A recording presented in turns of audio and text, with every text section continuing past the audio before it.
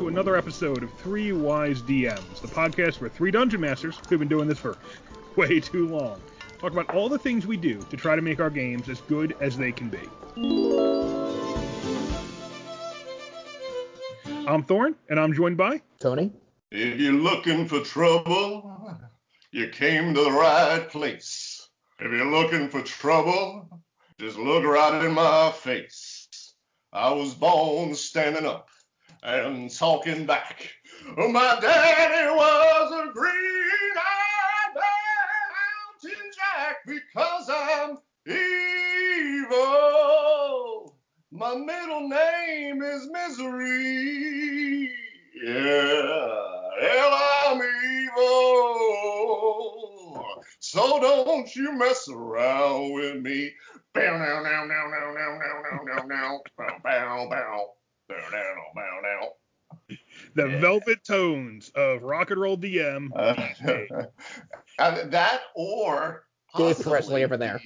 I might have just blown my mic out. I don't know which one it went, but we'll see.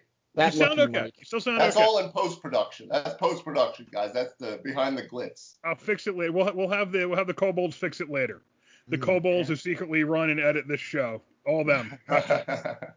Like the Kobold City under Waterdeep. Every good villain provides all their...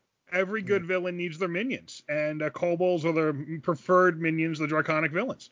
And that's why tonight, what a segue, right? Tonight, we're talking about how to run your villains. So all the thought and work and grand schemes we put into running our villains, our bad guys, multiple levels of them, and how we try to make that something that the party has fun with and is genuinely terrified of, not necessarily in that order. So, what are you trying to do with your villains? Do you have any archetypes you're trying to recreate or anything that you're trying to particularly achieve when you come up with a villain? I think one of the biggest challenges with creating a villain is that you're looking to create a unique character with a unique set of motives. It's best to stay away from the tropes. It's great if you recreate the D&D version of Darth Vader. That's just wonderful. But no, I think everyone's looking for something that's original, and some of the best villains have a point. I'm gonna push back against that a little bit, because I'm gonna go back to the meme I shared a couple of weeks back where it was the behold my homebrew world of a mishmash of all video games, books, and movies that I've ever watched kind of thing. That's different.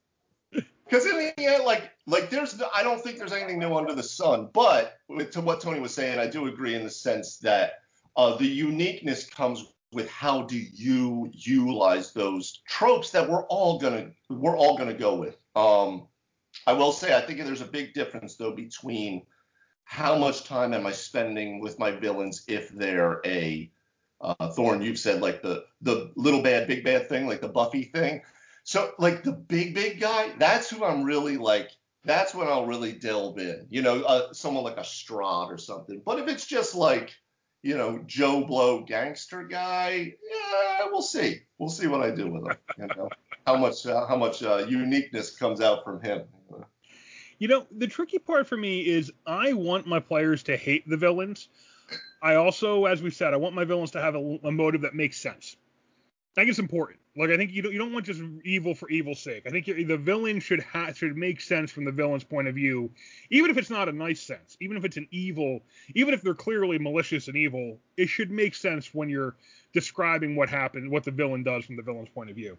The tricky part I found is doing that without making it so evil that the players start getting unhappy to have to deal with this guy. You ever run into that?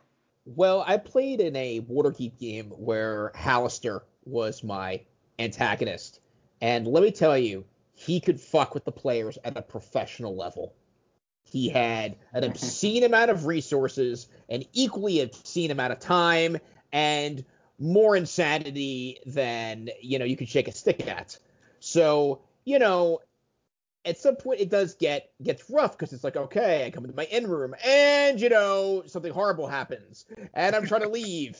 Something horrible happened? No. You go to the bathroom, something horrible happens, and then you get in danger of a gotcha situation or a sequence of them. Yeah, Tone, I know what you're saying with that, and I actually ran into that a little bit. We were actually talking about it on the cast. Oh God, long time ago. but where someone the current one with Strahd, because he's probably has to be my biggest, unique, big bad, manipulative, really you can just chew up scenery with this guy, right? It's his world. We're all just playing in it. Right. Really. Yeah. That's what Curse of Strahd is. It's his world. One of the most iconic villains of all time. Well, D&D or not, one of the most iconic. So that's easy, but you run that risk, like Tony, you were just saying, of you want to bring him out. You want him to screw with the party. You want to show how much he has control over you and create that fear. But then do you want every other session? Oh, here he comes again. Here, it's like the A-Team with that general. He just always shows up every General Decker. Yeah, right? Or like the Incredible Hulk with the investigative journalist. He's always there. Like it loses some of its je ne sais quoi. I think in Italy they say that. I'm pretty sure that's Italian. Or something French. International listeners. Definitely French. But one of the biggest problems surrounding, if we're going to go right to the big villain, is so you roll out this powerful villain like Strahd. Why doesn't he just come and kill the players? Done. Yeah, I think that's a great point, and it's one of the things you run into, especially Dave, with what you were just talking about. Okay, you've got this huge, big, bad guy. He's got way too much power for the party to deal with at this level. Yeah. Why doesn't he just come and wipe them out? And I think, while I think there are easy answers to that question in any well-written story, you do have to deal with it, right? Because there's a couple reasons why he might not wipe the party out, and none of them really let the party be badass. If the party is a big enough threat, he should show up and probably try to wipe them out, right? I mean, if the party attracts enough attention, why not? Yeah, I think he's an interesting one, specifically because of the nature of his character. It works into the personality, and we could do a whole episode about that, and I don't want to waste time on that, but there are very specific reasons that work into why he doesn't just come out and annihilate, right? That's actually a great point, though, because what are they? Oh, well, I mean, not to spoil too much stuff, but in essence, it's so you got this vampire lord that's been stuck in this area in the mists for 400 years, let's say, right? He is the lord of all he surveys, or so it seems, right? There might be larger forces at play. At some point, you're just bored. Right? I mean, there's only so much Barovian blood you can drink. There's only so many times you can run after Tatiana. There's only so many times that you can terrorize people, right? You start to get bored with things. So for me, and I think for a lot of people who are running that, Strahd, it's the cat and mouse game. So adventurers stumble in to his lands through various means, and he gets to bat them around a little bit until he's bored of them, and then either they die or he does whatever he does with them, right? It makes them his vampire spawn or something, let's say. But for that, it's very much of like, I'm just bored, so I want something to interest me, But there are other machinations that you guys are going to start to get into as to what else might be at play. But yeah, he doesn't come and wipe you out immediately because this is kind of fun. This is something different than a Monday, right? He's got like a constant case of the Mondays, right? Where the party's just here to help Strahd with his Mondays. Yeah, but Thorin, yours in Woodstock, you brought your version of Strahd in, as we talked about, who's much more the Vlad the Impaler, Machiavellian type of character. And same thing. He's not looking to wipe people out because he's trying to consolidate power. He wants more and more. So he seems to be using this as his way to. He doesn't want to wipe them out because that's not his end goal, right? Well, is just to have a fist fight with the hero. There's two reasons for that, and that's part of it. And part of it, but this gets to exactly the point I wanted to talk about, though, because if you have this villain, like Tony said, why doesn't he just come and wipe the party out?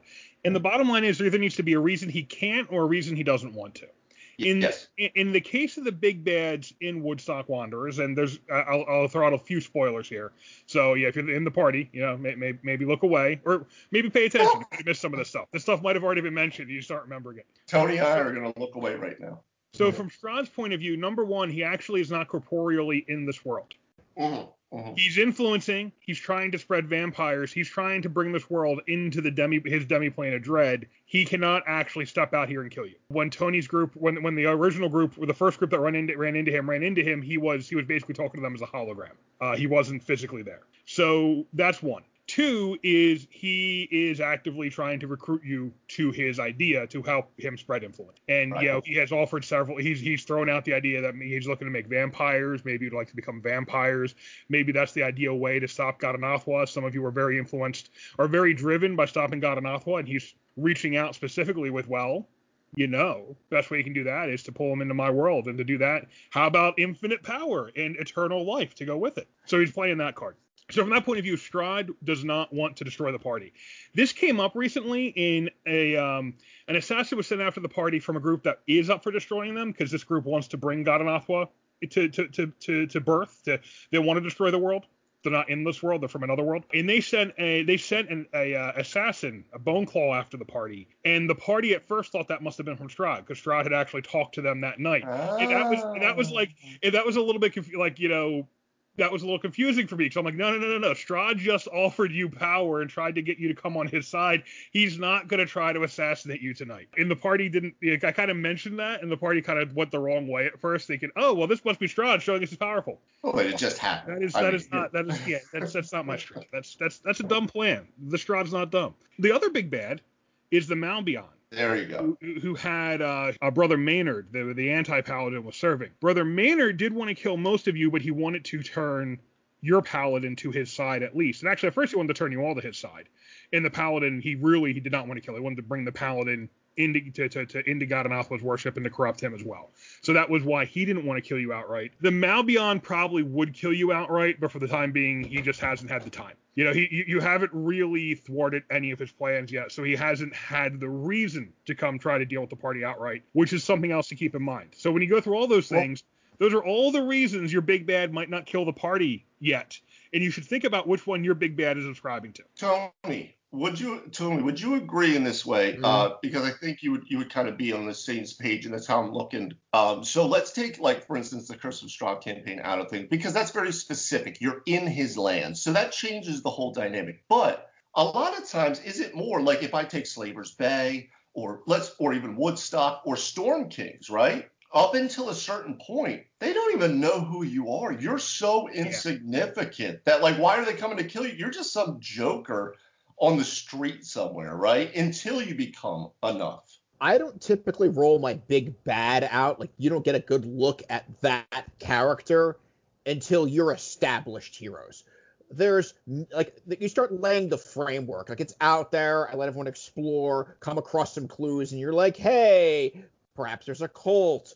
Who does this cult worship? It's not clear. And then it starts building up to where this character is introduced. And in that moment, if you've done it right, the party should have a really, like, great, oh, fuck moment. You should have this moment, like, here's somebody we absolutely do not want to come down through a dark alley and run into, because we're done, if that was the case. All the points, I think Thorns are correct on all the points about either they don't want to from motivational standpoint or they can't. I like to always use the influence level of they've got minions. Some of them are extraordinarily powerful. They'll be afraid to throw some tough minions there to shake them up. Right. Like, not to beat a dead horse here, because we just spent several episodes talking about it, but with Storm Kings, right? Sarkaloth, we learned about him. Oh God, we started to get rumblings. I want to say 5th level, maybe, when we got to the One Kingdom in Bryn Shandar, I believe, right? We started to hear some rumblings about him, and then he sent the, like, glyph of warding and stuff like that at us, the exploding ink, as it were.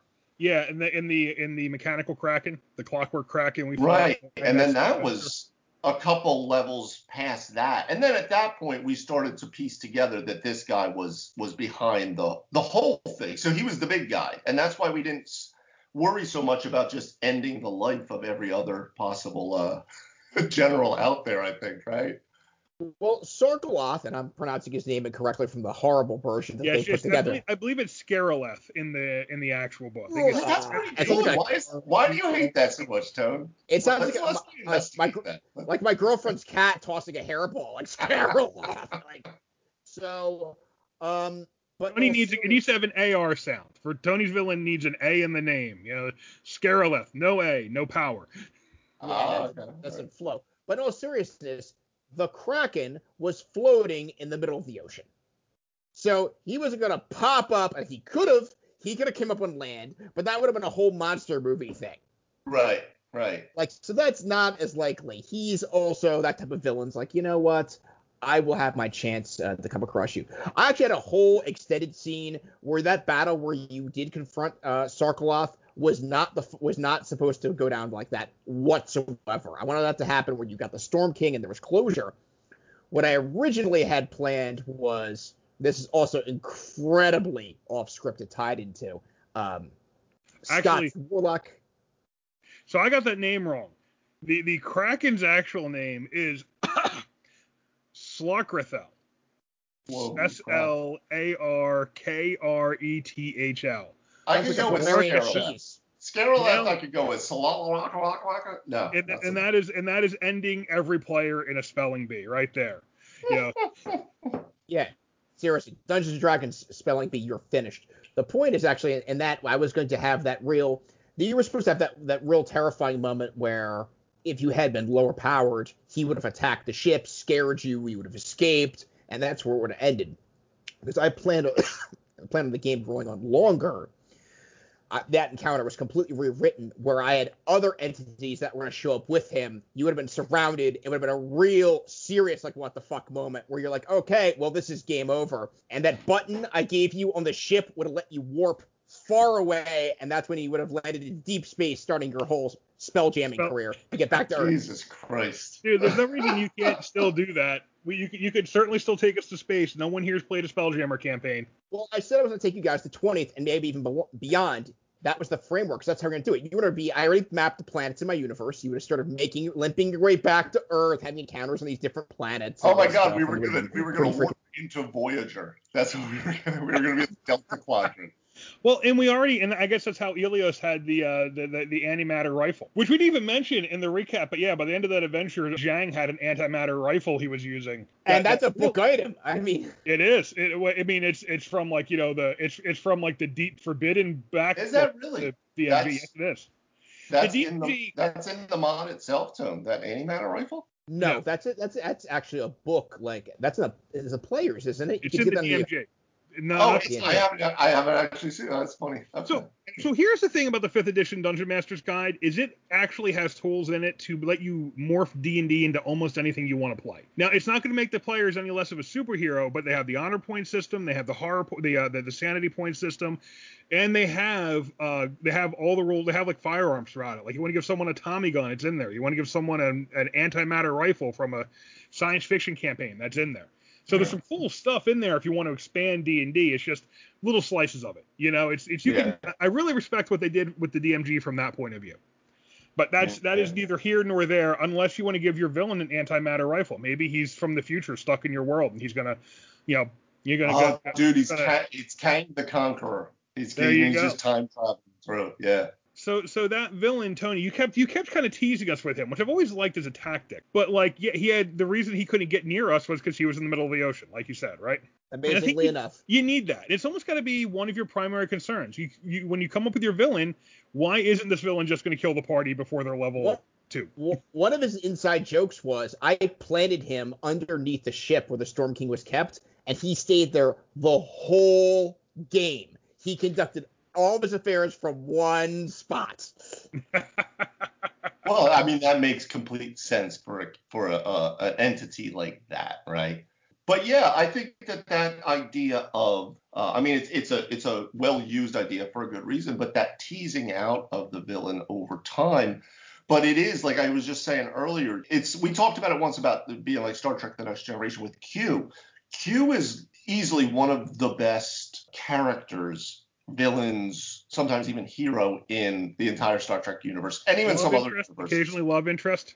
Right. I mean, he's also, but he's not in every episode or even every third. Like, he can't be, because at some point you're gonna overuse that tactic, right? Because if they keep running into them, it's one thing if the party is insignificant, all right, and they're not even on the map yet. It's one thing if the big bad like Sarkaloth is in the middle of the ocean and is conducting business like a mafia don, right? Where everybody's making other calls on payphones like Tootie, so that, nothing can be traced back to Paulie. But then there's another thing. If that villain keeps coming to the party, now there is that cat and mouse idea, like I just said with Strahd, or that, like I did in my Pathfinder campaign, my big bad Thelsakar, who was like the evil cleric that was trying to put together these artifacts, blah, blah, every trope you can think of, dragons and all this stuff. I had him come to the party when they were like third level. There was this big orc invasion in the town. They were, they had to wake up in the middle of it. They learned that armor takes time to put on, that kind of stuff, fun things. It's not like a bathroom. What? And that was, in essence, Thelsakar was creating a diversion to steal this one tome that they had found that was one of the artifacts that he wanted, right? So in essence, he created this big diversion. And then they saw him with the tome. They tried to step to him, and he said, yeah, no, and just dropped them hard, right? So that was a way to show, like, he didn't think they were a problem, and he took what he needed and left. But I can't keep bringing him back until there's a point where this is the big showdown, because at that point, why isn't he killing these people? Like Strahd, I don't keep bringing him in. The only other times you guys have now run into him was kind of by accident, right? Like at Yester Hill, he was there for the ritual, and you happened to kind of come upon that whole thing happening, right? Not this, here I am again, and let's just end this. And as our propaganda campaign shows, he ran away. He has lost control of the situation. He had a fit of rage in the next town and blew up their pond. And we have detailed woodcut leaflets showing all of these things. Yes, the printer at the Wizard of Wise has been printing the propaganda. Ding dong. That's right. Instead. Yeah. We have been printing the leaflets of revolution. I think one of the things we're talking about here too is, what kind of villain do you want? There's different kinds. There is, and I think so far, like when we talk about Strahd in my campaign, in the Woodstock Wanderers campaign, they're actually all pretty similar, right? I mean, well, there's Gadadothwa, who's the giant force of nature trapped inside the planet, where he's gonna crack the planet, and if he ever wakes up, game over. But then everyone else is a major power broker with big spells and big armies who can fight the heroes. But the power broker or the high level archmage is only one kind of villain. You can have another kind of villain that maybe you can have like a giant dragon, where whenever that villain shows up for most of the game, the party's just got to run away, like Tiamat. Like Tiamat and Venger in the original D&D cartoon. Oh God, that's a different thing, right? Okay, no, it's level one characters. Well, there's this. They were never seen again. That was tragic. Right. There's this interesting book I'm reading called Born. It's a sci-fi book, and I don't know if it's well enough known that people are going to recognize the reference, but it's kind of a post-apocalyptic city setting, and the main characters are trying to survive in this post-apocalyptic city where eventually everyone's dying. All the humans want to kill you, everything else wants to kill you, everything will kill you, survive as long as you can. But the biggest thing is this giant levitating bear called Mord. And Mord is basically a force of nature that when he decides he wants to get into somewhere, he just, like when I say giant, I mean like kaiju size, and he flies. So it's a flying Godzilla-sized bear who can pretty much just go devastate whatever part of the city he wants to. In that story, Mord, like that is a different kind of villain. That is the kind of villain where you're just trying to survive it when it shows up, and then maybe much later in the game you're able to finally kill it and free the world from this menace. But that's a different kind of thing. The Godzilla movie villain is different from the villains I'm using in Woodstock Wanderers. And there's other ways to play your villains too. Sometimes the villain can be someone who isn't physically imposing, but just politically always has the right cards. That's one of the most frustrating villains, where the party could absolutely kill this person, except for they're never in position to kill this person. He's never there. All the chips are laid perfectly where the party's going to get arrested, or the party's getting held down, or the party's getting held back, and they can never get a straight shot on the villain because he's always politically ahead of them. And he could be a physical wimp, but still bedevil the party. That's another good kind of villain. Like, there's different ways to do it. There are, and I think the type of villain you want to roll out is really dependent upon, of course, your audience and the style and flavor of your campaign. So if you're playing a very gritty, like if we're playing Call of Cthulhu, let's just say, for God forbid, there wasn't a great old one as the villain. I'm going to say something crazy here. What? Yeah, What? I know, right? Everyone razzling It's out a with Joker. It's Wizards actually are often the villain. Let me tell you something. I could run a mob boss in that system who was just evil, and he could be fucking terrifying. Okay, in all seriousness, because I'm sorry, 6 guys that burst into a room with guns, you've got a problem on your hands. Someone's gonna get very seriously hurt unless they trained at the same school as the stormtroopers did. People are getting shot up. No, you're getting shot. 6 guys with Tommy guns means you're getting shot in Call of Cthulhu.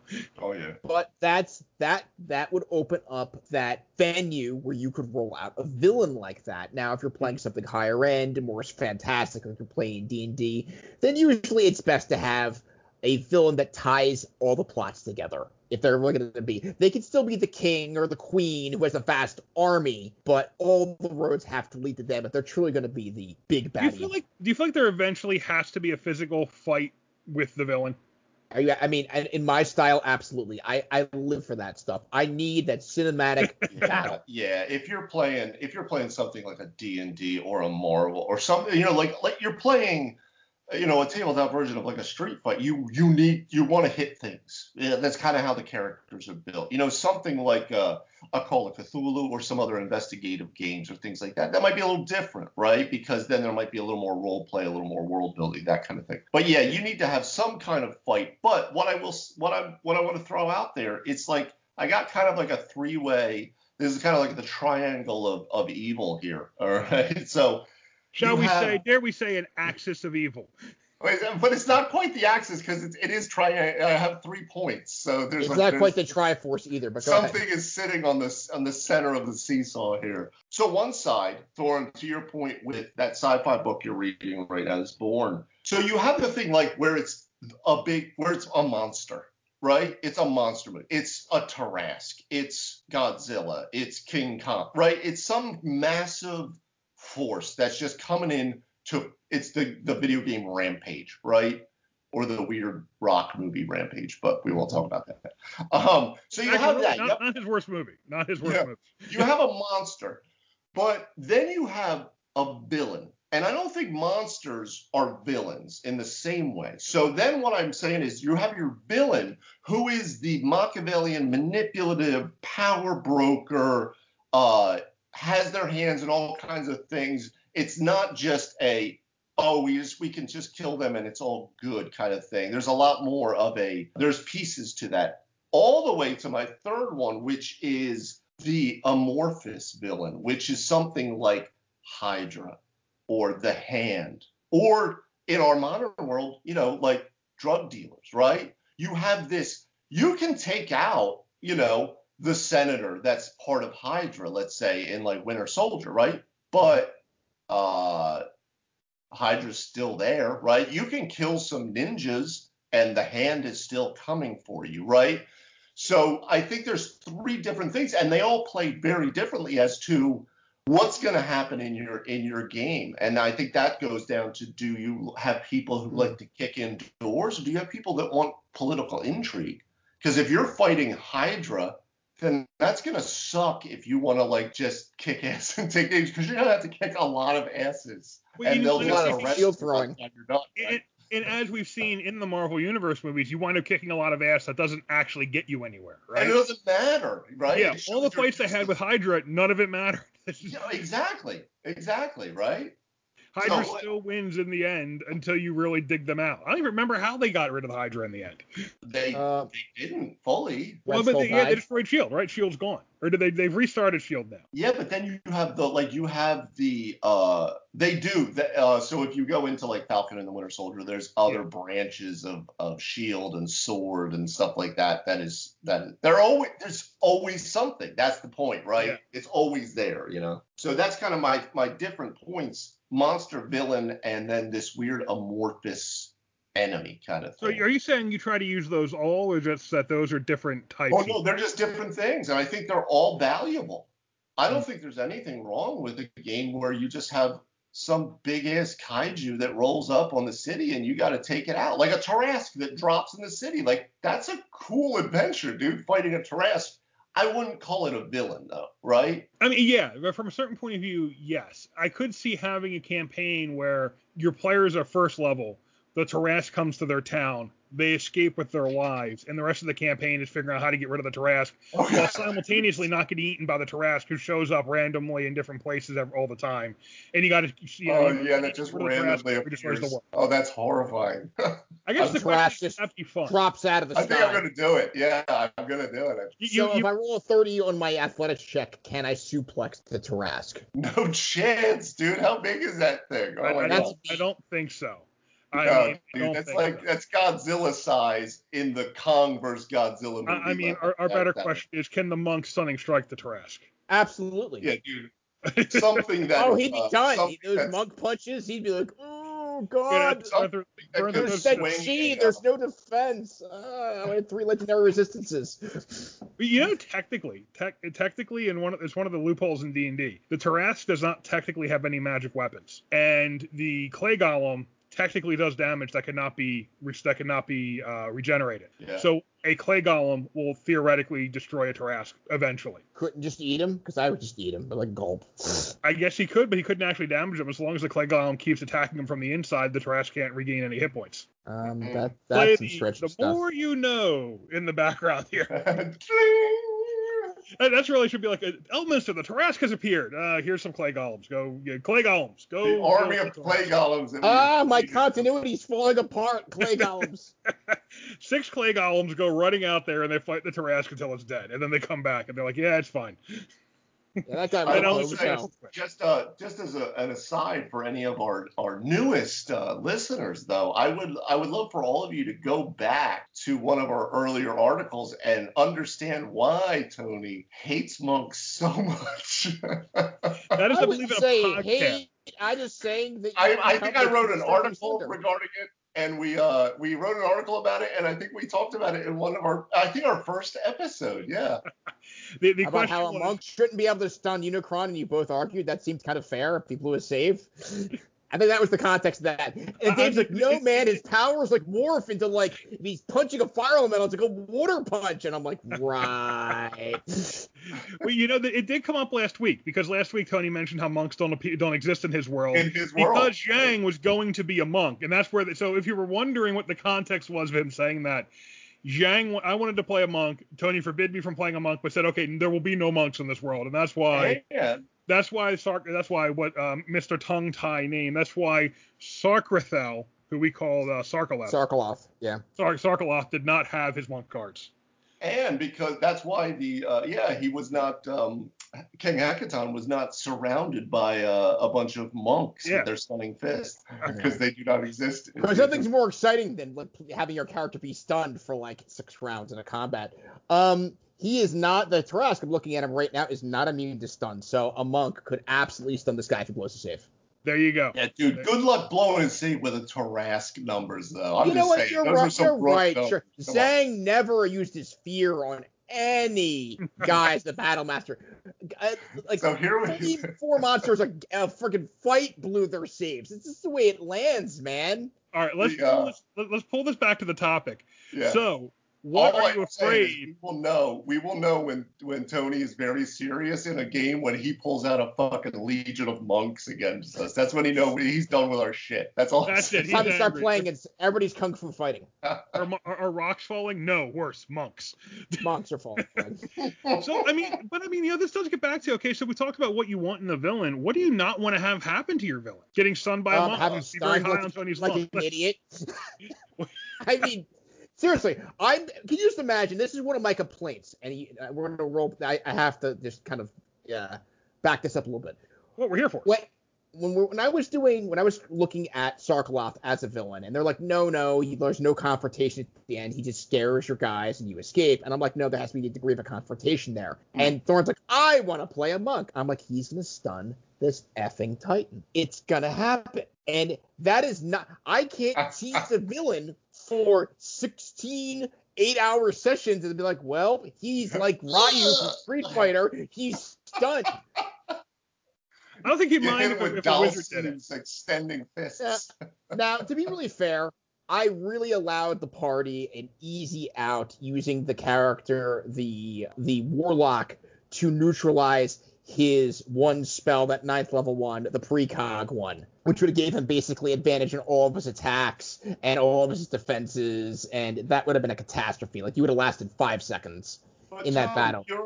You're absolutely right in that these epic villains, Sarkaloth, Strahd, the Malbion, right? These people that you've been teasing out for sessions, a year and a half, 2 years sometimes, right?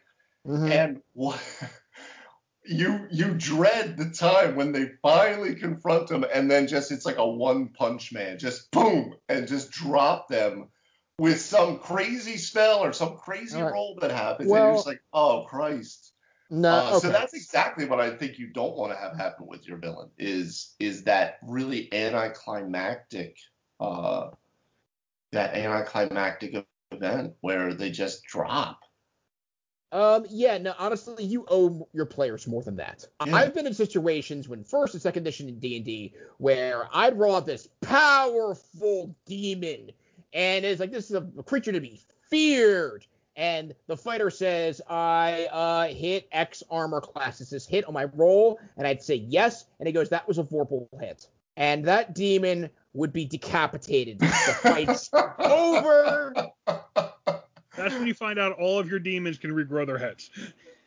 So, I mean, after years of these kind of scenarios in different forms happening, you know, like how Cassidy stunned Vecna and the Bronze Lich, and they couldn't break his stun hold, they couldn't make their saving throws, and if they did, I'd just hit him with another one, and they'd just like, oh my god, I'm the god of secrets, why can't I break this stun? Because I'm a loser. That's why.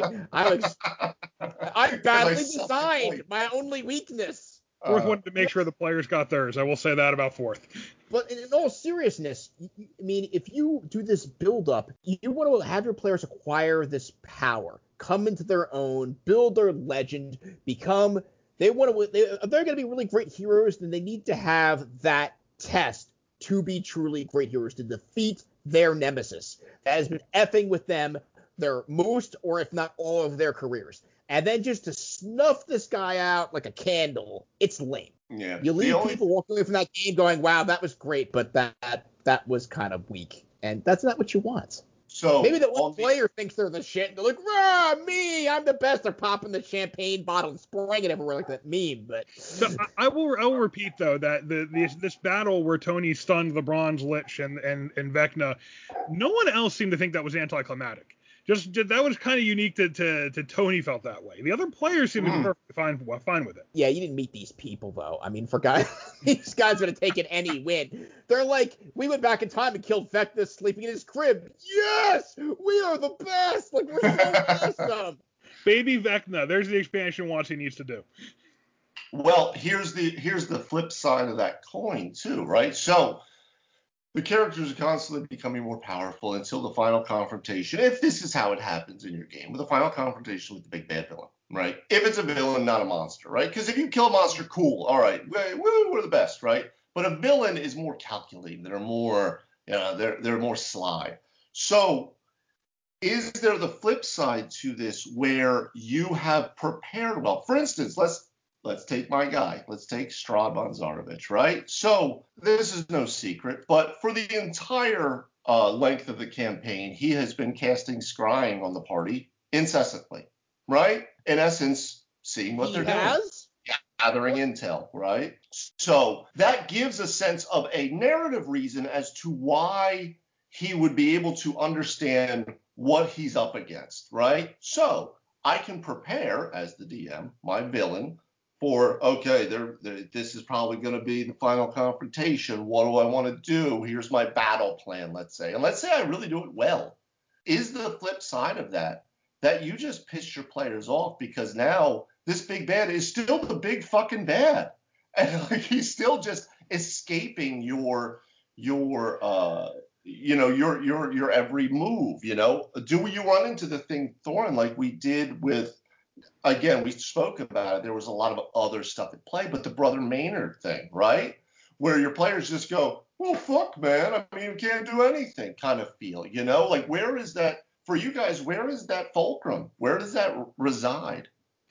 That's really tough to say. And I think, we probably should talk about what steps can you take to make sure that the one-hit knockout doesn't happen to your villain, too. Because, what do you do to layer it in there? And then we get to this, how do you make it not OP? Because that's a party where, they've really, so the first really thing that they felt was overpowered was when I fought them with the monk, Aarakocra. The monk Birdman. Art Kang, yeah. Yeah, Art Kang. And they really felt like, okay, that was overpowered. They fought him over a session. And then we had the Brother Maynard fight. He showed up, Maynard showed up. Maynard pulled in some other power. And then recently, in just one of the last fight we had, which was this last session, one of the players had also said, how the villain felt overpowered, and it asked, well, when you put in these overpowered villains, do you ever wonder that we can't beat them, or something to that effect? Now the player saying that literally has never played D&D before. So, I mean, I don't know. It seems to have a lot to do with the players. Some players step up to a challenge and some players don't. Some players look at a challenge as, they just get immediately defeated and they don't want to take it on. So I guess it depends on your group. How much can you challenge them in that final fight? And I do think there's a limit too, though, to you can't just say all their stuff doesn't work. The villain can take some preparation stuff, but you don't want to go, okay, all your favorite things don't work, and you now have to go fight this guy with this non-magical butter knife. That if you're going to take some approach like that, you need to give them a way to get their stuff back or make their stuff work again before they have the fight. But yeah, I think it's very party dependent, and you kind of got to get the feel for that coming in, as far as how are they going to respond to a difficult fight, or are they just going to want basically the bad guy to sit there and take punches for 3 rounds and then die? Right, exactly. Yeah, no, I think that's very dependent on the party. And let me say for the record, I did kill a monster, actually several, with a butter knife in my career. That absolutely happened in the Dungeons of Greyhawk. There was a Mithril butter knife, and that thing was deadly to creatures that were made of cookie dough or candy. Book item, ladies and gentlemen. However, I don't feel the monsters were book items, though. I'm just saying. No, they're in the book. They're in the book. Oh, there was a whole run of cotton candy golems. Bad news. Let me tell you. Oh, God. There were gingerbread golems and cotton candy golems in an old issue of Dragon magazine. It was Elminster. Who did that stuff? Who was the mad mage who did that? Oh, no. The Dungeons of Greyhawk, I've talked about this before, was 12 floors and a castle on top. The castle on top is where you train, and each one was written by a different DM, and you go down. It was an epic grand campaign to get to the bottom where there was the random monster generator that was creating all these insane monsters everyone was fighting all the way to the top. It was incredibly awesome. If you've never cracked that PDF or the original book, do yourself a favor and check it out. But what's important about a boss is that when you get to the battle, like we discussed whether you want to have them come out and pound with the party first and show them the depth of this character's party or show how powerful their minions are. There's different ways you can approach that. But in that battle, there must be tension. And the game that Thorn was referencing, the players I was with didn't handle defeat well whatsoever. And as another player, I kind of didn't like that. I'm like, sometimes everything's not going to go our way. And that's really part of the game, especially when we're actually in a time where we're playing basically weekly. When I talk to this now, if I'm playing a game every 5 weeks, then I've rolled the difficulty back, to be really fair. I'm like, sorry, Dave, you got your ass kicked. You can get your revenge in August. That's a little rough to reconcile. But I feel that battle, when you get to that moment, if you want this to be remembered, you need to have a pitched battle. And at some points where the players are kind of going, oh, shit, like this really feels like it's tipping a little bit.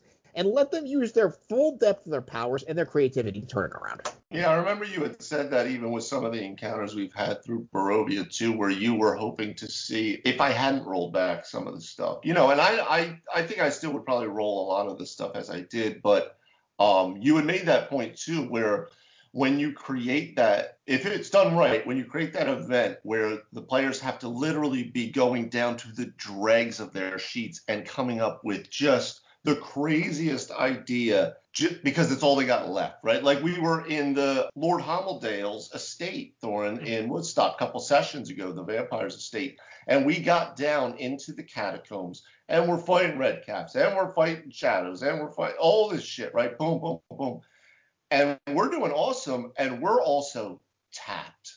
Like at one point, Tony as Erasmus says, just to let everyone know, I have no spells left. So he's just firing firebolts for the rest of the right? As we said that since, he still had a wish. Yeah, and that's got to draw that Trump still. Got to keep pushing the party to draw that Trump. I want to contact them. That felt great, though. That felt great because it was that level of tension of, can we do this? You know, so it's that psychology of being behind or in front of the screen that changes as well, I think. Yes and no. It is being in front of and behind the screen. One of the things about that fight is, if I remember correctly, that vampire, when you did finally corner him and get to him, you guys were tapped. And I had done a lot of things to get you tapped up to that point. I know the party really kind of felt like, yeah, that was right to the edge. When you finally got to the vampire, he died in like 3 turns. So like that's what that party, what that group kind of likes is, okay, we have a lot of fairly easy fights, draw us out, and then when we get to the bad guy, he dies pretty easily. Now that party's also had some fights where I really did take you to like the edge of losing, and you guys won in the end, where the feedback from that party has been, we won, but it doesn't feel like we won. And that's the balance. And that's where you got to know your party, because those are fights where like, to me, I'm like, that's right off the edge. That's your power level. That is, I'm dialing this in exactly right to get you guys to really leave it all out there to get past this like a small, like it was like a smaller villain. It wasn't the big bad, but it was a small bad. Yeah. And the feedback was that it wasn't, people didn't feel like they won, even though no one had died.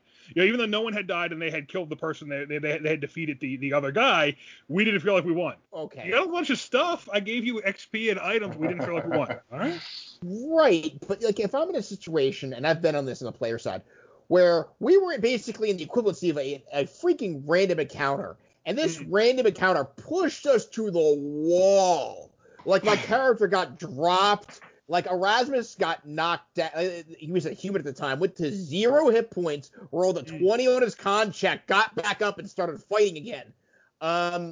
That battle was a disaster.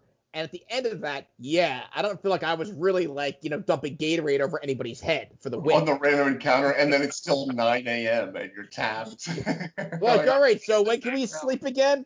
But if it's in a boss fight, I kind of have to say that is really the formula that you're looking for. What's the over-under for you guys? What's the over-under? How many rounds? What do you think? Are you shooting for anything in particular, or what do you think? How long do you think a big bad is generally lasting? I want to say about 5 rounds. I'd go longer than that.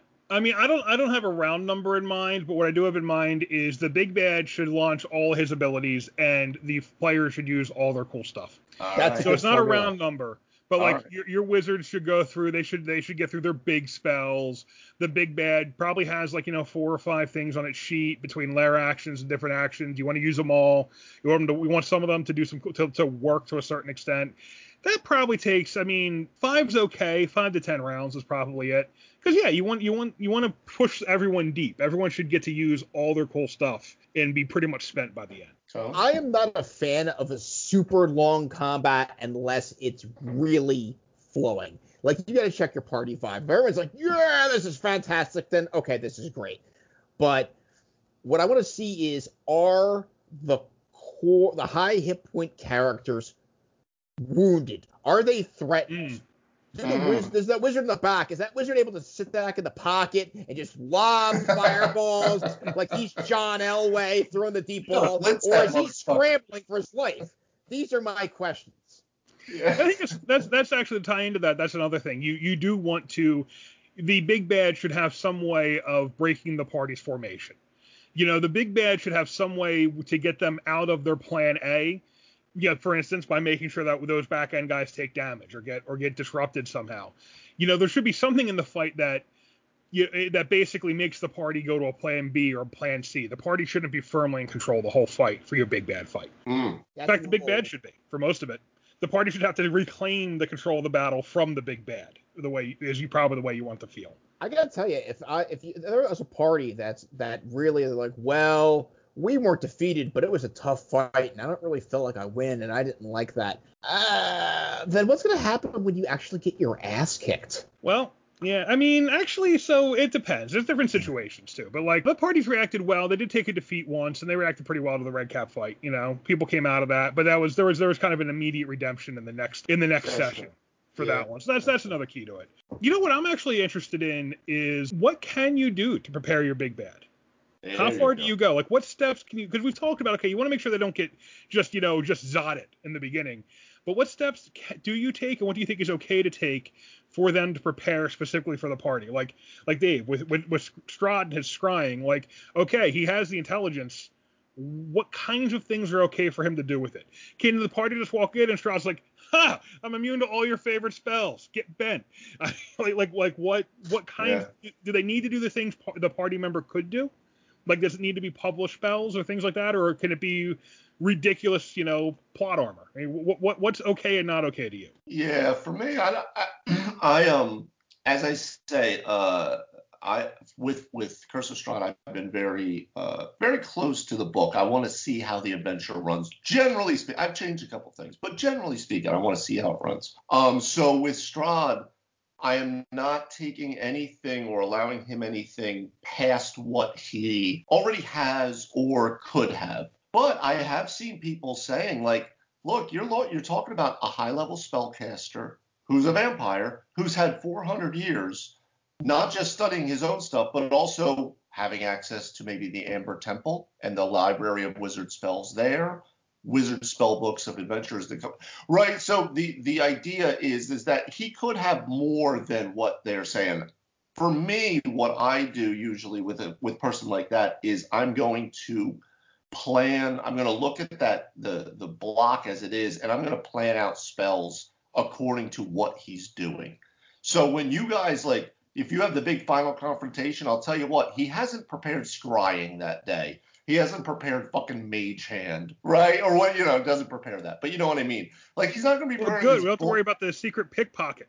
But there's this thing, right? So, like, I took this idea from you, Thorn, with when I'm running, just for, like, kind of ease of play, where I'll literally crack open the monster manual now, and I got the stat block in front of me, and I'm just kind of rolling off of that, boom, boom, boom, for your normal monsters, right? When you're getting to spellcasters, though, that's a whole nother level, and you need to do some homework. So in the last session we had where you guys fought the mummy, that's totally in the book. Totally. Mummy Lord is absolutely in the book. Absolutely, yeah. In the Amber Temple. They don't miss the ancient mummy in the Amber Temple. It's one of the highlights of Ravenloft. Yeah, it's a thing. But I absolutely had decided what spells were there, and I had a sheet out, so I had that, so it was much more ease for me to go, this is what he's got, this is what it's going to do, so it could flow a little better. So I'm not sitting there looking through 32 fucking spells, right? I mean, that's crazy. I will say, if you haven't played a ton of spellcasters, that is the hardest thing about playing a spellcasting NPC. And I found it also when I have spellcasters who I roll up as who come out as NPCs. Yeah. I either find myself, because now you have to look through two books. If you're not familiar with their spells, you got to go look through the books with the spells.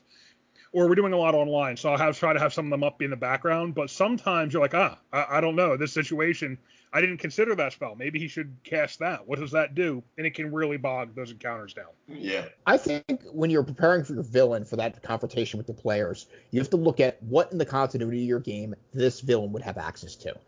And it's also assumed that the villain has a reasonable good idea of your party's abilities, like their signature attacks, what they're about, and the villain really would use that to their fullest advantage. That kind of goes without saying. And if not, then it doesn't make as much sense. It doesn't jive. It doesn't seem to really hold, like, well, goodness. You ever kill a really heavy boss and they had nothing on them? Yeah, see, that's I do have the rule that the villain had a magic item, the party will get that. It's there. It doesn't go away when the villain dies. Obviously, the caveat being if it's a one-shot use magic item, okay. But I do believe that if the villain has a magic stick, the party gets the magic stick at the end. In fact, that's actually one of the ways I put treasure in the game. I'll give it to a villain. Like, most villains are effectively pinatas if the party can take them down. It's full of good stuff for all you guys. Yeah. In that one vampire game I played with that was White Wolf based, the one vampire antagonist, we didn't even really know who this person was.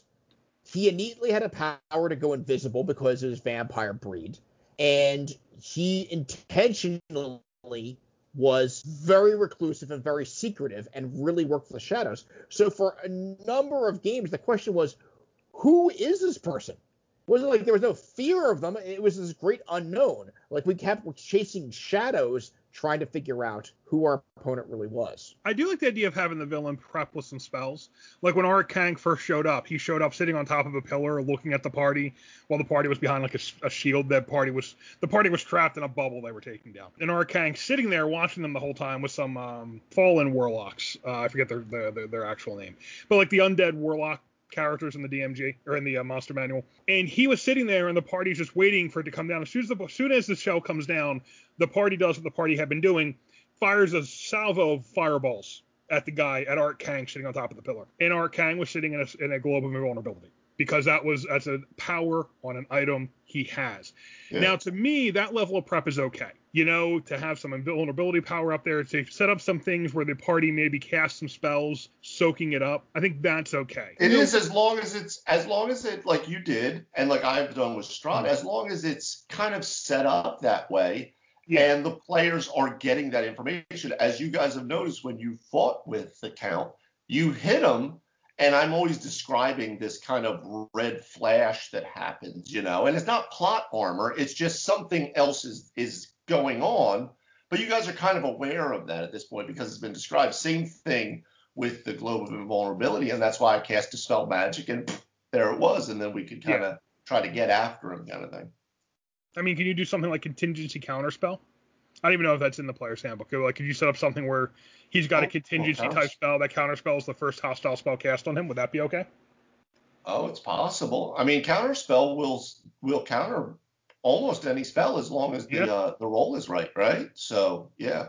I will say, too, so that's just what I would do with a lot of villains, but I've done it where villains will level with the party as well. Thorn, like you've talked about as well, where I'll literally build that big bad. I did that with Thelsakar, the evil cleric from Pathfinder campaign.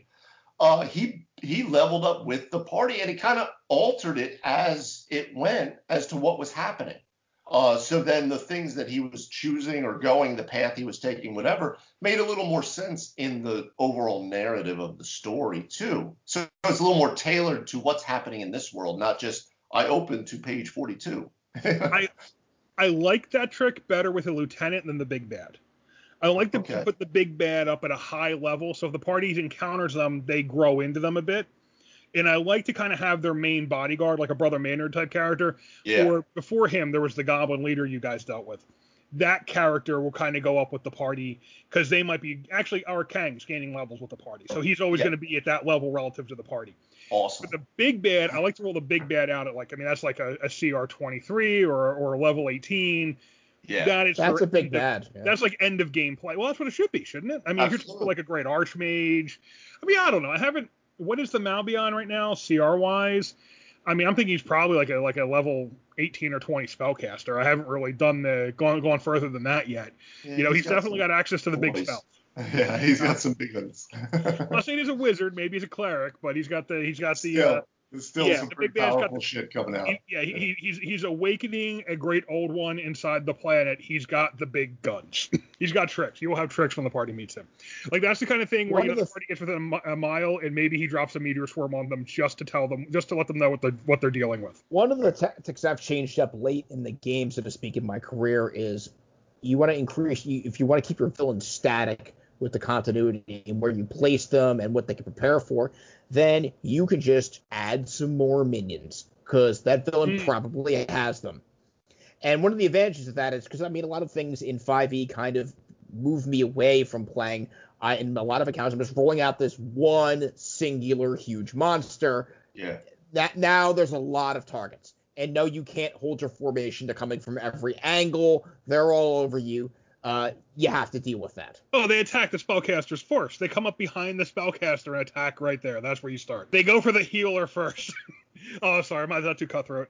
I like the mechanic sometimes in that situation of the big bad has a way to summon minions and get out of the fight for a minute. So for a minute, you maybe just have the party deal with the minions, then bring the big bad back. It's a little bit of a video game trick, but it's a good one to do once or twice in the course of a villain fight. Yeah, I mean, most people are not gonna. I mean, I keep getting reminded of the scene, the Dark Knight movie, the Christian Bale one, where at the end, right, Batman comes, he finally gets the Joker, he said, do you really think I was going to place all of this on a fist fight with you? Like realize that, like, this isn't how you win, and that kind of plays between that idea of mine, between the villain and the amorphous villain. There's something so much bigger with that happening. The trick with that, and I was thinking this as you were rolling it out there, and it comes back to the whole idea of what does the party feel is satisfying. The problem with the amorphous villain is it's not a very satisfying victory for the party. It's like, okay, yeah, you killed them, but you can't actually kill them, so they're still here, and what have you achieved? Which is sort of the point of that Batman too. That's really sort of the point of that set of Batman movies, is that no matter how much evil he cleans up, it keeps coming back. The Hand comes back. The crime in Gotham comes back. He can't get rid of it no matter how many people he beats up. That's sort of the moral of the movie, which can leave you in that situation of the players won, but they don't feel like they've won. I do like what I liked about the Vecna Bronze Lich fight that Tony was talking about is that the players knew they won. They met all of the big bad guys that they'd come across in the campaign. They met them in the battlefield and they killed them. The players knew they won. And I think you need that at the end of a campaign. So I think you need that in a villain. Either that or you really need to deliver it in such a way that they feel like it was a victory, even if the evil is still amorphously there. Yeah, absolutely. But I mean, that villain, yes, you should have, but that also ties into the story. I mean, where if you're going to be like, something should come next. There's nothing wrong with that. There's nothing wrong with setting up your additional plot threads, too. No, Batman didn't get rid of all the crime in Gotham, because you know why? Because that would be boring. Well, one thing we should probably mention here is that your villain should be special, right? Even if you're talking like an amorphous set of bad guys, like amorphous villainous entity like the Hand or Hydra, the villain the characters are fighting needs to be a step above that. Okay, the evil is there, and the evil is always a problem, but this villain is actually going to destroy the world, or take it over, or dominate the or do something else that is another level of evil. Because you can't just have the campaign be about killing the villain of your run-of-the-mill everyday evil. You're not often Tony Soprano. It's not satisfying. I was just going to say that. Yeah, like, so you can have the big amorphous villain. You can have the Hydra Hand, something like that. But you need to have that achieved thing of where you took out the big evil that was going to hurt things or blow stuff up right now. You save the world somehow. Now, sessions later, next campaign or something, all of a sudden there's murmurings or bubblings of this, or that leads into the power vacuum that then allows another villain to take its place or something.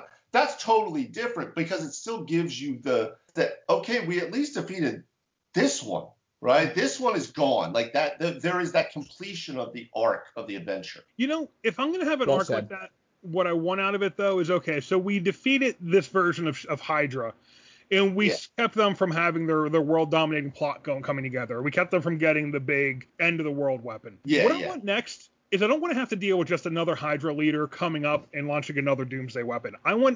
If Hydra's going to continue, I want them to be a different kind of player in the next campaign, and for there to be a different threat, like Galactus from space. Oh, they're going to learn. You know what I mean? They're going to learn, yeah.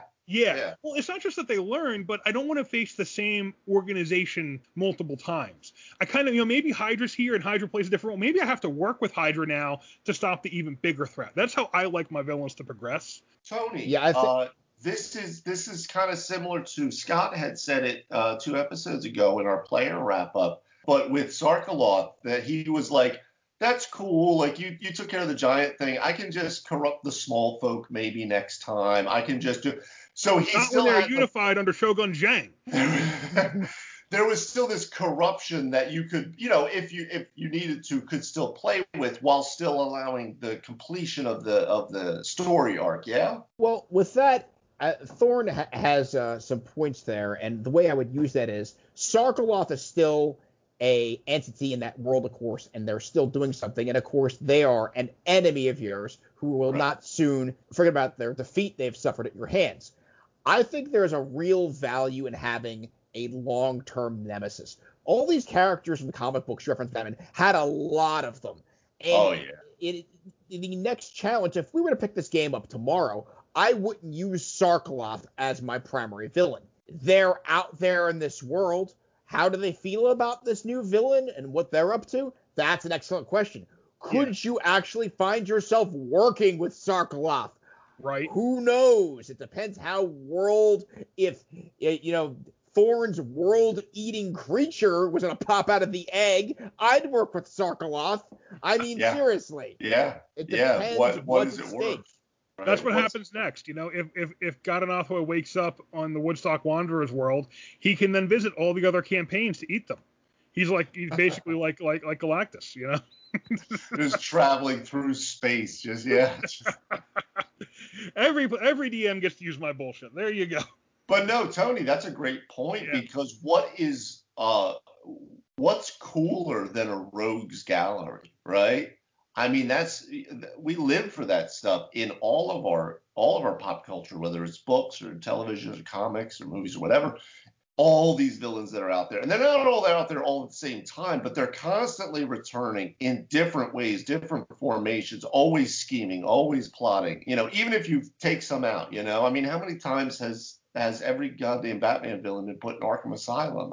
Well, that's a big running joke, actually. Jesus, right? But security there sucks. As I'm running the Marvel game, one element I want to add is that we're working on acquiring what we call contacts in that system, where you develop a strong ally.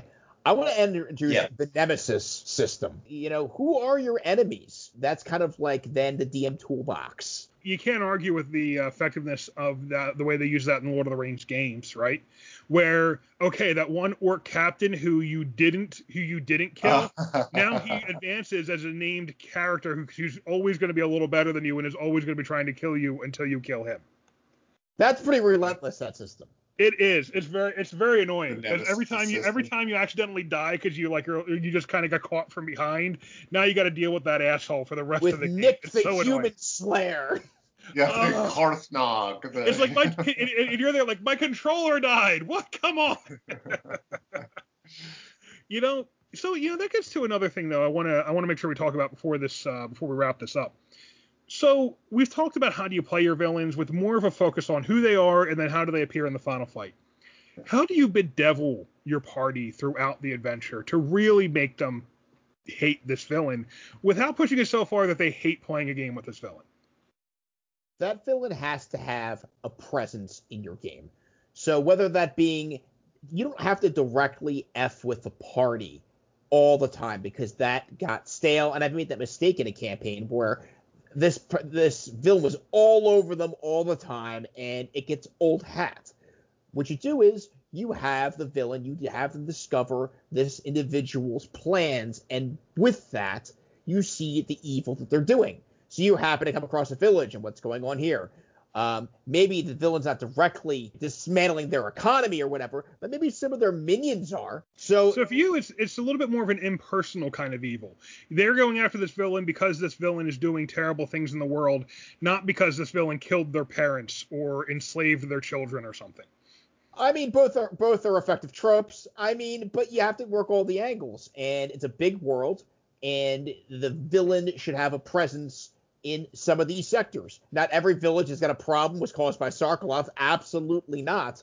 But Sarkaloth did get all the giants going, and they were basically tearing the whole campaign world asunder. Mm-hmm. So that ultimately, this is the person that tipped over the apple cart with that. So if you're on that campaign world, and your odds are a town that's been attacked by giants, well, he's behind it. Tony, I think you're right in that I've been lucky, let's say, or fortunate to be able to lean a little bit on the player's wish to play heroes. Generally speaking, like there might be a couple in the party, like let's say a Phineas or something. They're a little bit more in the gray areas, but the majority of the party is kind of like, no, we kind of don't like what's going on here. Or in Slaver's Bay, even though you guys were forced to go over there, you were still kind of the heroes in the sense of we don't like what's happening. Like this stuff is bad with the kingdom, but this stuff that's also happened with this cult and stuff is also there's stuff going on and we don't like it and we want to help. So I've been able to lean onto the heroic tendencies of the players at the table. So that could be an impersonal kind of evil thorn, like you were saying, like, hey, citizen, why are you hurting that poor man?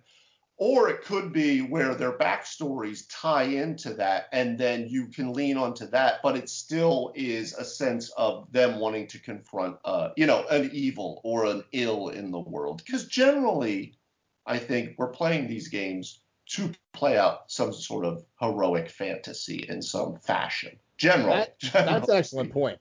And I think something really falls apart when you've got these lukewarm heroes up against the big bad. It's because they're anti-heroes. Like, what is the character motivation now? Is it villains who are in the way of other villains? What are we dealing with? Even the anti-hero, right? Even the anti-hero is still a hero. They're just not a hero in the nice, glinty, shiny teeth way, right? Like Deadpool, walking the old lady across the street way. Yeah, Deadpool is still absolutely helping the world out, right? He's just not doing it in a way that's necessarily conducive to a nice society, right? I mean, and Tony, you've talked about this before, how some of your campaigns kind of feel like they fall apart if the players don't want to be heroes, right? Well, I mean, isn't it really about, if we talk about what Dave just said, yeah, the DM can feed on character motivation. So I'm here to do good in the world. Well, great. That's super easy. Let me start throwing you some hooks. There's trouble here. If you're a mercenary and you're chaotic neutral and there's trouble, guess what? They may not give a rat's ass. And that's just reality. They're always asking the annoying question, how am I getting paid for this? And that, I gotta tell you, as a DM, honestly, well, if you really do a session 0 and like, this is what we want, we gritty mercenaries who don't care about anything, well, we could do that, but what are you really in for this? Because at some point you accumulate your money and you've got it in, what are we doing? Fighting bigger mobsters? Carving out your power, taking over a city? Then it just gets very, dare I say, for a better way of saying it, it's very gray. And I don't think I had a guy who told me he was evil, who was one of my players. He didn't do anything evil till he was level 10. He's like evil light, low 0-calorie evil, just not evil enough. I'm like, who are you, Emperor Palpatine, waiting for the right moment? Because if you were, that was cool. Evil, clearly, he's Scotty evil. He's from the Anchorman. He's like, I'm gonna take your mother out for a nice lobster dinner and never call her again. I think there are times when you probably should invoke some personal player motivation. But you got to be careful with it. I mean, if the villain shows up and, sexually assaults the player's family, you're going to have a problem. No one's going to have a good time in this game. Whoa. Don't do that. Really took a left turn. Yeah, that's rough. Jeez. Yeah, don't do what comics they call women in freezers, where you just take their loved ones and the villain kills them for no good reason. It's not fun to go that far. However, it is fun to throw things in the game that specifically irk the characters. We talked about kind of the Red Caps thing.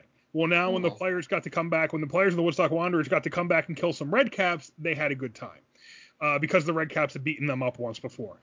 I think it's okay to have the big bad steal something from the party.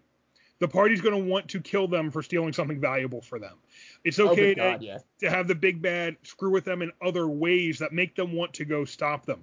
Maybe the party has something. Maybe there's something in the party where the big bad needs one of them for a sacrifice or something, and the party's in it for their own good. I think to avoid exactly the situation when Tony's talking about, where the players don't want to be heroic enough, it's okay to target the player some. You just got to take a light hand with it, and maybe don't do the worst things you can think about, because that can make it unfun. So, go ahead, Tony. You can go after the personal interests. Like, that is always but I mean, then again, though, then that's the villain directly coming at the players. Now, when I do the scenario where I'm like, well, hey, come to this village and the giants attacked, and the players are like, so, I don't live here. My stuff's not here. I don't care about these guys. It doesn't work. That's why you need to make it personal. That's why you need to give them that. Yeah, a lot of that has to do with what the people are bringing to the table with their characters too. They're going to give you a sense as to what dials you can lean on. So are they more the heroic tendencies, or do they have something like we've done, right? I built Roderick specifically to go into an adventure with giants. Phineas was built specifically to go into Barovia about Strahd. Like, you gave it very specific motivation for that. So I didn't need to lean on anything for you to, I mean, you guys were there anyway in your stuff, but, you know, for you to be in the adventure and to have that motivation, right? I mean, at the end of the day, we have to kill Strahd because we're not going home otherwise. Generally speaking, that seems to be the way out. I don't really. Yeah, no one really knows, but like, you've got nowhere else to go with this. You're like, hey, let's take the vampire. Let's see if that works. How about that?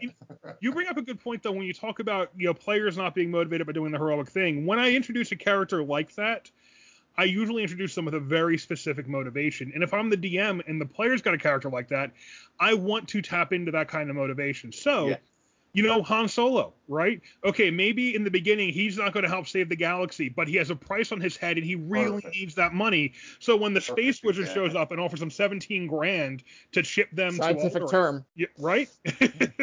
That's a perfect example, because then when he turns and actually makes the heroic decision, it's that much more epic, right? It's that much more. You can have characters like that. You can have player characters like that in your game, but again, that's when you got to resort to the more personal motivations. This villain did something you really want to get him back for, or her back for, you know, or there's money involved and you really need that money for something really cool that you do care about. So it's or like saving your own skin, which you also care about. Well, Han Solo is a great character, and it's a good example, but also we are working his motivations in a 2-hour movie. Now, I'm doing this over a course of a campaign. In my session 0, I have to sit down and say, look, guys, you could be character neutral, you could be evil, that's fantastic. Don't be evil, like, you know, instead of being chaotic stupid, how about don't be evil, I don't take quests? Because... Be driven. You gotta be driven. When I play evil character, I take all the quests. You know why? Because I want stuff. I want XP. I want clues. I want the items. I want the influence. You want power. Evil characters should be driven. It's kind of the nature of evil, right? No, blah. It's not I'm a lazy going to... evil. There's not a lot of lazy evil. I will not clear out this mine. Blah. All right. So, you know, we covered a lot of ground here talking about what we want to do with our villains. How about some final thoughts? What are the last things you want to leave our listeners with as far as what you do to make your villains really cool and something the party really wants to kill? So when you design your campaign, you're going to have to devote, you have actually X amount of time. And I would certainly carve some time out to really work out the details of this villain where they are relatable. Even if the characters don't agree with their motives, they're understandable and they're clear. The character's defined. You have a good description of this villain, and this villain should be able to bring the heat. Maybe perhaps they're a prince with an 8 strength, but with a lot of paladins behind this individual, or they're that horrific lich warrior who could bring the threat. Either way, they have to have leverage over the party leading up to a battle, which has got to be climatic. You've had the build-up. It has to have a battle. It's got to be pitched. And just the last battle, honestly, 3 years from now, is people remember that battle. Like, those are the key moments. That'll be one of the top 5. That and your ending. I would say I'm going to go back to my point of 3 different ideas here. You got the triangle axis of evil. You have big monster, kaijus, Godzilla, King Kong, Tarrasque, whatever. You have an actual villain, and that is a calculating villain. That's a Darth Vader. That's a Palpatine. That is a Strahd. That's a Malbion, right? That's Sarkaloth. Then you have that amorphous evil or amorphous villain where it's an organization. It has tendrils throughout the whole thing. Those 3 things are all super cool to play with. They all play very differently as to how you are going to introduce the villain, how you are going to tease the villain, how you are going to have the big final confrontation. So I go back to my points of with session 0 and even before, pitching a campaign, give ideas as to here's a couple things that I'd like to run, because the villain or the big bad in them is going to be different. So the big bad in Rampage is going to be the big werewolf and the big Godzilla and the big monkey. The villain in Game of Thrones is going to be that amorphous evil, which is a lot different. So they play differently. And go back to know your players as well. See what they like in things. If they want to kick down doors and all this, then they're not necessarily going to want to have to find all the tendrils of Hydra and the different lieutenants and all that. So with those 3 different monster types, that's going to change how you introduce them and play with them. And there you go. That's about as much ranting as I can do there. Rambling, that is. That was good. Rambling. More like rambling. Lost the Why thread a did little bit. join Hydra, though? Yeah, it was That's a mystery to me. That was a real scenic tour of Dave's brain. You know, man, we got so many games going on. It's a wonder we're not all insane. So I think you did a good job. That'll pass for a good rant here. All right. I'm going to try to. Oh, okay. After seeing that, I worry about doing this. I'm going to try to break this down to 5 steps to creating a great villain. And number 1, you're going to want to start with what is your villain concept. For me, I usually start with the villain early on. You know, put together something in your head that's going to be cool. That's going to be your version of Darth Vader and or Emperor Palpatine, the great old one, and the guy who's trying to wake him up. You know, maybe it's a foreign military leader who's trying to take over the world. Come up with something neat, something that's got some inspiration behind it from like a painting you've seen, or something that's really kind of a gripping idea that you feel like, yeah, people are going to remember that guy. He's going to be terrifying. The party's not going to want to run into him. 2, think about what this villain's plans are and try to craft a really logical reason they're doing what they're doing from their point of view. Their point of view can be that they're greedy. Their point of view can be that they're power hungry. Their point of view can be that they want to sacrifice the world for their own good. But when you lay this out to the players, when the players start discovering it, the players can't go, why is he doing this? It should make sense to everyone you're telling the story to why he's acting. So that's 2. Motivation and plan. 3, think about how this villain is going to bedevil your players. What specifically are they going to run into with this villain that's going to make them want to kill it without being so annoying it makes them want to kill the game? That's important. Is this a villain who can fuck with them politically, where all of a sudden the players are getting arrested when they come back to town? Is this a villain who's going to be sending assassins after them and burning their villages down?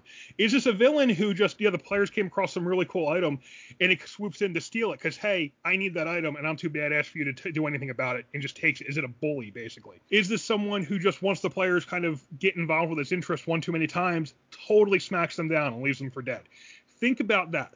What are they actually going to do to interfere with your players that's going to make your players hate that villain? After that, you're going to want to think about number 4, how does this all escalate into something the players have to deal with? So not just how is the villain bedeviling them, but how is that kind of end game of your story going to play out to, okay, the villain's getting close to achieving what he's going to achieve or what she's going to achieve, and the party needs to stop them. Think about that kind of that ramp up towards your conclusion and what that's going to look like. And 5, finally, final showdown. Nothing's going to be more memorable than their final showdown with the villain. This villain who was a cool concept, who had a logical motivation, who's been a thorn in their side for, 20 levels, who they've seen ramping up and outrunning them and getting ahead of them where they can't seem to stop it, and they finally get their chance. How do you make the final confrontation cool? Those 5 things, I think, really make an epic villain, and that's my final thoughts on villains. Guys, thank you a lot. It's a good time talking about what makes a good bad. And for all of you listening from home, thank you very much for listening to another episode of 3 Wise DMs. We appreciate all the support. Podcast and the website have both been growing by leaps and bounds. If you haven't checked out the website, go to 3wisedms.com. We have an article there every Wednesday in addition to the podcast every Sunday. So you get twice as much content if you go check out our website. If you have something you'd like to hear us discuss, please either enter it on the website in the What's Your Problem field. You can send us an email at 3wisedms@gmail.com, or you can talk to us on Facebook, Twitter, and Instagram. We're really active on all those platforms. We talk, we answer questions, we post funny stuff. Check us out there. We'll talk to you next week on 3 Wise DMs.